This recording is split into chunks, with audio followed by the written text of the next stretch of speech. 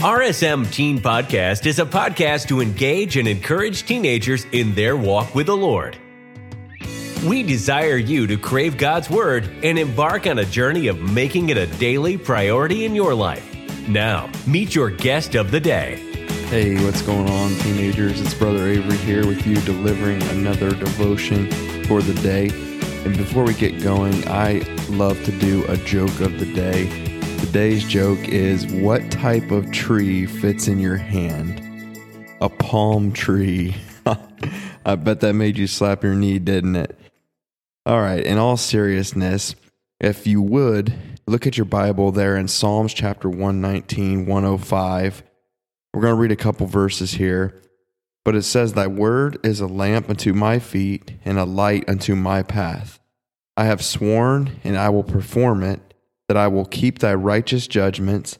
I am afflicted very much. Quicken me, O Lord, according unto thy word. Accept, I beseech thee, the freewill offerings of my mouth, O Lord, and teach me thy judgments. My soul is continually in my hand, yet do I not forget thy law. The wicked have laid a snare for me, yet I erred not from thy precepts. Thy testimonies have I taken as a heritage forever, for they are the rejoicing of my heart. I have inclined my heart to perform thy statutes always, even unto the end." I have a quick story I want to share with you to get your mind just thinking in this direction today. But during World War II, small compasses saved the lives of nearly 27 sailors.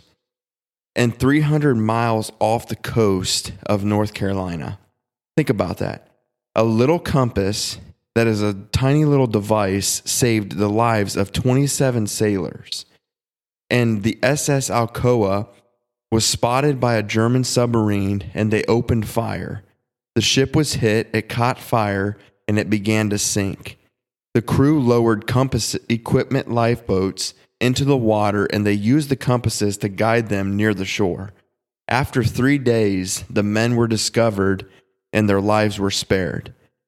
You see, the psalmist is reminding us here that God's word is a compass. It's trustworthy. It will guide us. He likens it to a lamp.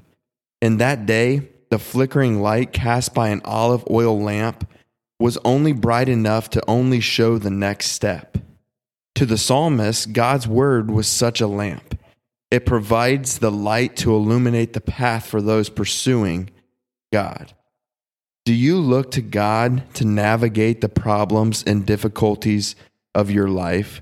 Are you turning to Him at every single issue that you face and every single battle that you're going through? Look, the answer's in the Word of God. We just have to do our due diligence and searching for it and looking and examining what it says. When the psalmist was wandering in the dark, he believed that God, through the guidance of His word, would provide direction. And when we lose our bearings in life, we can trust God. He is trustworthy. His word is our compass to lead us into a deeper relationship with Him. There's so many different things that try to be our compass in this day and age, that try to steer us and direct us. But I'm telling you, those things of this world that try to substitute and take the place, they will leave you feeling empty every single time. I think of the book of Ecclesiastes, and we see there that Solomon, he was searching, and he looked high and low everywhere. And all that life had to offer brought him vanity, brought him emptiness. Vanity of vanity, all is vanity. Look, dive into the Word of God and look for the treasures of God's Word. Thy word is a lamp unto my feet and a light unto my path. Don't lose hope in the authority of the Word of God. Look to it each and every day. It will be your guide. And I'm praying that you grow to love God's Word, that you grow to make it a priority every single day in your life.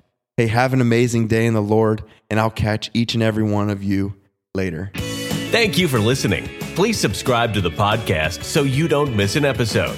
While you're at it, please leave us a rating and review. Our goal is not to replace your personal devotion time with the Lord, but to give you the option to tune in through the week and get a boost from the Lord throughout your day. Do life big, and remember, there is no greater joy than walking daily with the Lord.